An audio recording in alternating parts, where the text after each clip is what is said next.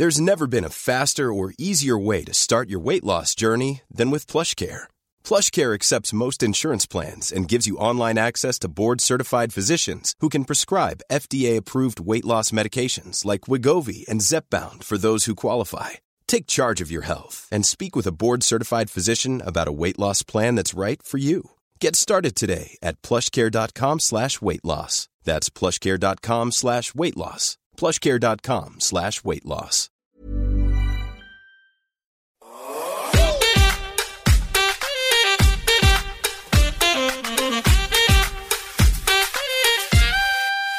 Hello, hello, hello, and welcome to House of Goss.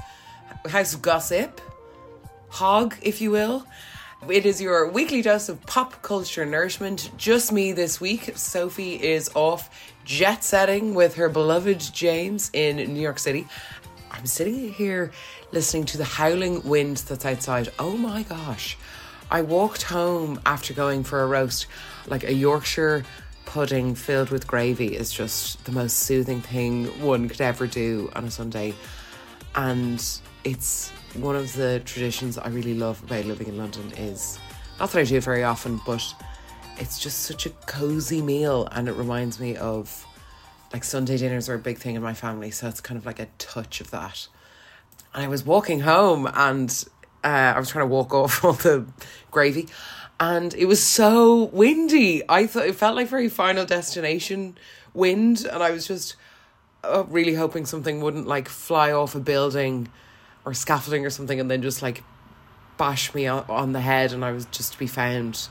You know, you can really freak yourself out walking home in the dark. And the storms. So I hope you're wrapped up and warm on your commute. Maybe you're getting ready for your day. Maybe you're cooking food.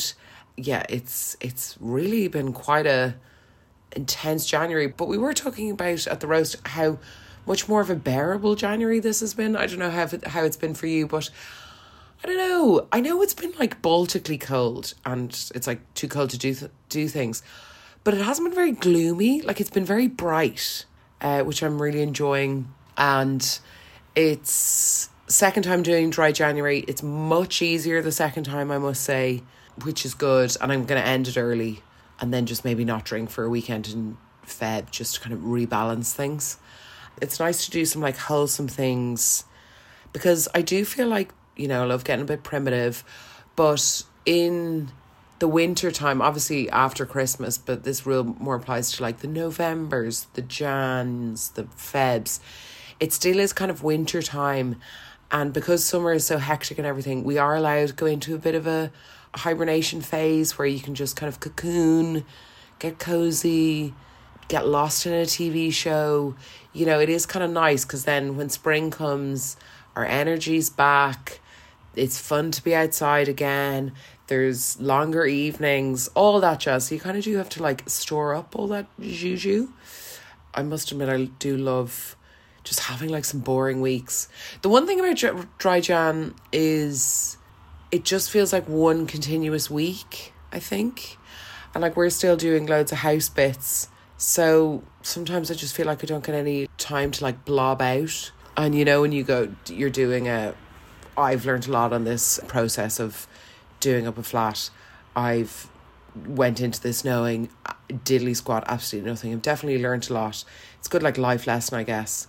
But you know, sometimes when you like try to fix one problem, you find like 5 more. So kind of trying to use this cocooning time to just do some spring cleanings. I have bags and bags of stuff like filled with like, you know, old makeup, old body products or whatever, being like, if you haven't missed these, you don't even know you own these anymore. So maybe it's time for them to go, get out of here. So just trying to do like maybe a drawer a day. I say that, but I haven't actually done that yet. But you know, look, we move, we live. So yeah, it's just nice getting a bit cozy and resetting for the year ahead. I'm not one for resolutions really, but I did get a new diary and my oh my do I feel great. Week to View from Papier. The High Low podcast got me onto them. I think they used to sponsor them, and honestly they're just the best diaries ever. It's a lovely little present to get yourself. So I've just kind of spent my afternoon filling out my diary like a little nerd, and I don't care. Between that and The Traitors, January's just flying by. It's the last week of it this week. I am so excited, but I'm also kind of sad because then it's over. We've a great WhatsApp group going on. The water cooler chats out of this TV show is absolutely phenomenal. It's eventing television like no other. I know I spoke about it last week, but I just implore you to go and watch it. I've never been so out of breath watching a TV show. Claudia Winkleman is so invested. She's an icon for the ages. She's such a good host because she's really like one of the people. She's not just kind of being like dropped in for her spots. Like when they're doing tasks, she's like right in there with them, encouraging them, giving them advice and stuff. Like she's just so really gets her hands dirty. And I think that just really sets her apart from the other presenters at the moment because she's just chef's kiss.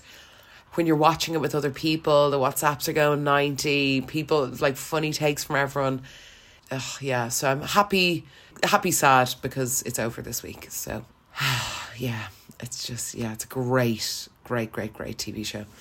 I feel like I'm busy and watching loads of things, but not actually watching that much. I feel like I've just gone back to like reruns of Modern Family, maybe because Traitors is so intense. I don't know.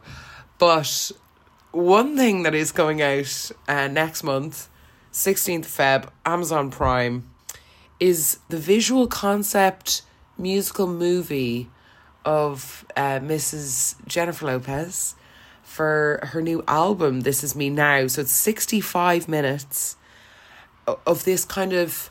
I'll link the trailer in the show notes if you haven't seen it, but it's kind of like 7 films in one. Is it a dream? Is it reality? Is it deranged? Is it making perfect sense? I don't know. And this is where I can't wait to chat about this with Sophie, and I really miss her this week. So we'll see what we do in the future when this movie does come out, because we're gonna have to watch it. But the trailer kind of shows Jennifer like in and out of different relationships and marriages, because we all know she's been married 4 times. And her friends are telling her like, we think you're a sex addict. Then she's divorcing, she's remarrying, and then it does it all again. She's dancing the whole way through. She's in trains. She's going to therapy, and Fat Joe is her therapist. Iconic. I haven't seen him in 20 years. Love it. And then Ben Affleck's in it, and she's riding on his motorbike, and then they're crashing, and then she's in a post-apocalyptic world. So it's very CGI. She's saying it's like the most honest she's ever been, but she's like playing herself in a movie, which is kind of weird. It's like, just do a documentary and then be real. And like, I like the tie-in of like, This Is Me Then album, and then this is a follow-up called This Is Me Now. Love that thread. I heard somebody describe it as a CGI ode to the Industrial Revolution, the trailer, and they're not wrong. Look, I know I love to rant about Jennifer Lopez, but when Beyonce set the standard for what a visual concept of an album is, and like set that standard so high that a lot of people, singers, like didn't even try and do it since Beyonce did it 10 years ago. So I understand it was like only a matter of time before somebody would, and no better person than J-Lo, because look, the singing, the dancing, the acting, you know, she's a triple threat.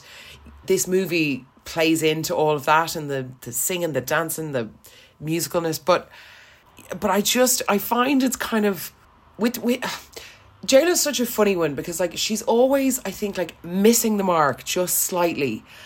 And like this, it's like, how are we supposed to believe this is a movie about you or a dream about you when it's so fake and hyped up? And she's just one of those people where I never think we get the real J-Lo. And to compare her to Beyonce again is like, Beyonce, I think, had that problem. And like, there was all these rumours about Jay-Z, and then we had the cheating on her, and then we had the elevator incident. And it was a bit like, Beyonce, you're singing all these songs about love. You've kind of just been in one main relationship your whole life. And like, you haven't had the heartache that you're singing about. And then here comes Lemonade. And then it's like, okay, you've spoken your truth. Then that like knits fans into your life. They're sewn in there. They're invested. And she's speaking her truth. She's being honest. J-Lo, like, she's a walking billboard. You know, if you go onto her Instagram, every second post she's selling you something. Like, you know, get ready with me for the Golden Globes. First thing I put in my face, JLo Beauty.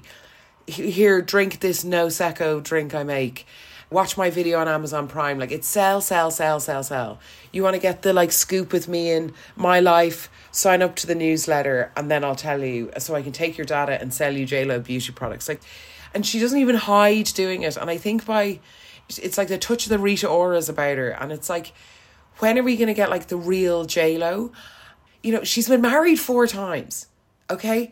Tell us about what happened with A-Rod. Like, not that she's going to, like, specifics, but, like, I don't think that woman has been single for a day in her life. The crossovers between her and Mark Anthony into A-Rod, and then so A-Rod cheats on her, and they looked so in love, like, so in love. And I just remember her massive big wedding ring. But then as soon as that relationship, she's like, I got to win the battle of the exes. And she goes back to Ben Affleck, which ticks such a huge, like, nostalgic box for everyone. Being like, oh my God, they're back together, blah, blah. It's like, you don't have time to get over someone. And she was married to these people, like, with them for a long time. And then, like, you're not getting over somebody if you just jump into another relationship with somebody else. Because she has just a bit of a veil of not really telling us what's going on, or she makes great pop music, but it's like, you know, get on the floor, or like, it's very like surface level. We don't get much of like the grit. And don't get me wrong, she is unbelievable. That Super Bowl performance was incredible. Like, anytime she's on stage, like, comes alive. I think just the foundation of her career is set the seed of what we're seeing now. Let's just go back and just have a little look at this to try understand the post-apocalyptic factory dreamscape thing that's going on in this trailer. But if we wind it back to the beginning of her career, maybe the trailer makes a bit more sense.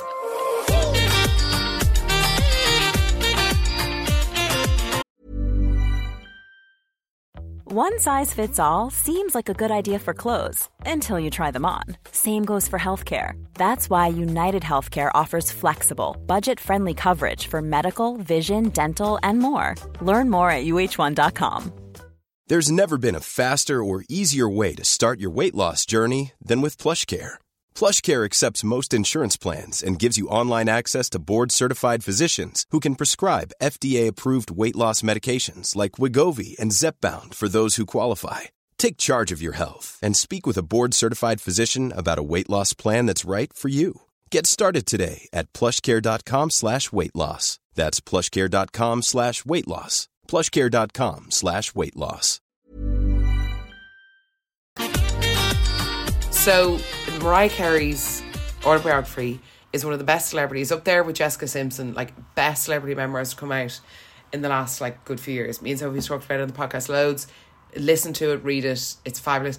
I would recommend listening to it because she sings at the beginning of every chapter. So who wouldn't want that?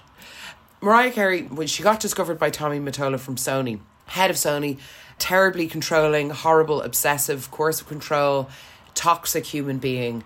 Mariah Carey got with Tommy when she was 19. She never really knew how famous she was because he really creepily kept her in this mansion outside of New York that they called Sing Sing for some creepy reason. So Mariah breaks free and she divorces Tommy and she leaves Sony. Woohoo, freedom, hallelujah. So this obviously really annoyed Tommy Mottola. He now has someone to replace on his roster, and he also is coming back with a vengeance because he wants to get revenge on Mariah. So he is looking around for someone and he hears of JLo. She's big on like the urban charts, but hasn't really like broken it into the mainstream. And he spots her and then it's like, okay, well, I have my pop audience from Mariah. Sony now, it was moving into this kind of like urban space. So he's like, well, JLo's perfect because we can kind of pop her up. And then she still ticks that like urban box for us. So basically, the reason JLo exists is to piss off Mariah Carey. So the first song that JLo did with Sony was I'm Real. And they collaborated with Murder Inc. Hello, remember them? So what they do is they get I'm Real, which was meant to be for Mariah Carey. And they put like a Murder Inc. remix on it and get Ja Rule involved. it's so funny in Mariah's book, like she never mentions I'm Real, and she still never mentions J-Lo's name in the book at all. So like proving the ultimate put down statement of, I do not know her. I don't know her, when Mariah was asked about J-Lo. My favourite line that I say probably twice a day. And this is how conniving Tommy Mottola was. Mariah had a new song coming out with Ja Rule on it. And he goes, okay, what we're going to do here is we're going to get Murder Inc., we're going to get Ja Rule, we're going to remix I'm Real, and we're going to get it out before Mariah so she can't release her song with Ja Rule. Oh, I'm Real then spent like 5 non-consecutive weeks on the Billboard Hot 100, and it's kicked off this relationship with Jennifer Lopez and Irv Gotti, who was the head of Murder Inc. at the time. They then went on to do Ain't It Funny. J-Lo and Irv Gotti from Murder Inc. fell out then because Irv was spilling tea about J-Lo's relationship with Puff Daddy, alluding to the fact that I'm Real was about Diddy, and then like called her a bitch in public in an interview. So their working relationship ended, and so did their friendship. Oh, don't call her a bitch. So that being the origin story, if you will, of J-Lo, and how she was basically manufactured by Tommy Mottola, because basically all of Mariah Carey's songs were given to J-Lo. I feel like Jennifer Lopez was created to replace something. So I don't know, it just feels like it's all very like not very solid foundations, and she was created to piss Mariah off, and it was only that it was like Tommy Mottola's revenge plot against Mariah and wanting to do her dirty. Remember her film Glitter? Look, okay, it wasn't going to win any Oscars, but he really foiled the release of that. He wouldn't let them use certain songs and all that stuff. So he's very evil, very, very evil. And I just think with J-Lo, I don't know, it just feels like maybe she feels, okay, this is a bit of a hot take, it all feels a bit like fake or something. And then now creating this movie where you're like playing yourself in a movie and saying that it's like the most honest thing you've ever done, but it's also you're playing a character who's like a sex addict. And the sex addict thing really gets me, because it's like, that's kind of like obviously that's a real addiction and people need help for it, but it's kind of like, out of all the addictions, it's kind of like the one that makes you look a bit cool and like, oh, I'm so sexy. It's kind of like a backhanded compliment, or not a backhand, like a humble brag or something. I don't know, it doesn't sit well. I need Sophie to challenge me on this. And like, as much as these two ladies deny it, like the feud runs so deep, and yeah, it's just given us the best put down ever. Like, I don't know her. I do not know her. I don't know her.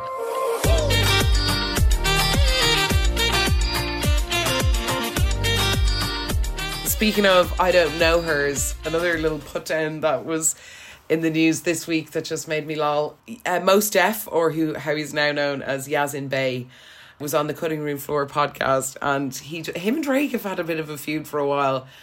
Okay, scene set. For me, Drake, for someone with such sad songs in the beginning of his career, what I loved about him as a performer was he brought such energy.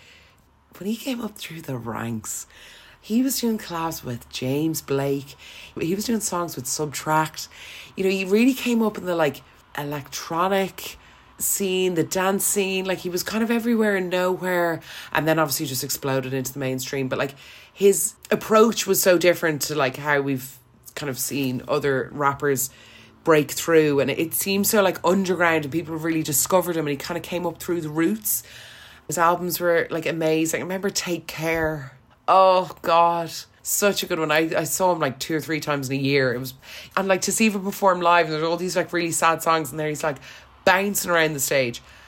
And then the album that came out after that, when he realised how famous he was, and all he does is complain about like, I'm so lonely in my mansion, and he said some really misogynistic things, and like I've lost him now. Like, get over yourself. Go back to rapping about your mom and being heartbroken. I just think he's really drank the Hollywood Kool-Aid, and like, everybody loves me. It's like, oh, I just feel like the ego's gone crazy. Anyway, that's no news. Yeah, so I really, really agree with Yazin Bey on this. So he said, Drake is pop to me. in the sense that, like, if I was at Target in Houston and I heard a Drake song, it feels like a lot of his music is compatible with shopping. And it's like, it kind of is, that's so true. It's just such a great put down. Especially from somebody as respected as Mos Def, like, and with an ego as big as Drake's. I'm just like, oh, saucer of milk. Ugh, such a crispy burn. Crispy burn. I think when you get as big as Drake, he does fall into pop, because who else is getting played at Target? Like, it's music for the masses. Like, you can't get that successful and then that many people buy your records and expect not to be like the gen pop not love you. So, anyway, it also really reminded me of the Rihanna and Ciara Twitter exchange of 2011 fame. So it all started when Ciara was on E's Fashion Police. God, throwback. Do you remember that? What a toxically horrible show we always used to religiously watch. Rihanna came up, and because she was at the Brits, and Ciara said, oh, I ran into her recently at a party, but she wasn't the nicest. And it's crazy because I've always loved and respected her and what she's done with fashion. I've ran into her before, but this time it wasn't the most pleasant run-in. And Rihanna must have been watching the show, because she tweeted right after, my bad, see, did I forget to tip you? Hashtag how rude of me. Then Ciara goes, trust me, Rihanna, you don't want to see me on or off the stage. And then Rihanna replies, you gangsta, huh? Ha. Then she added, good luck booking that stage good luck booking that stage you speak of. So good. It's so good. I don't know her. I do not know her. It's back to those days where celebs were like feuding on Twitter and just did not care. And they're basically like texting in public, like when they were apologising. Rihanna was like, Ciara, baby, I love you, girl. You hurt my feelings real bad on TV. I'm heartbroken. That's why I retaliated this way. So sorry. Hashtag let's make up. Ciara goes, pure comedy. You know it's always been love since day one. Doing shows / everything. You threw me off in that party. Apology accepted. Let's chat in person. Like, what? Oh, iconic. Oh, so bring back the days of celebrity feuds, because I feel like nobody does it anymore because everyone's too polite and afraid of getting cancelled. So yeah, that's the crack. Hope you enjoyed this solo ep. Sophie will be back next week to probably retaliate on all my JLo comments. Before I go, we'll just do a quick recommendation. Have you seen the day list feature on Spotify? So Spotify the algorithm makes you like a little playlist every day, but it changes the name on it every day. So you just type in day list and it'll give you like what they think you should be listening to that day. And some of the names are really funny. A few people in work have had like really good names. Mine have been so, but it's a lovely way to like discover new music. Today mine is called Daylist Modern Soul Jazzy Night for this windy Sunday. But go and do it yourself. Like, it's so, everyone's unique. It picks loads of like good ones. I've got Cleo Sol on there, Salt, Ezra Collective. Oh God, loads of Salt. Yasmin Lacey. Oh my God, this knows me better than I know myself. Okay, that's going to narrate my getting ready for bed routine. Anyway, hope you have a blessed week. You can follow us on Instagram at @Soph_Lions or @ClazzyCabana. We will be back next week to discuss the local pop culture of the day. Thank you very much for listening. Don't forget to follow us. You could rate us. You could review us. We would really, really love that. And ta-ra. Have a lovely evening. And don't go changing.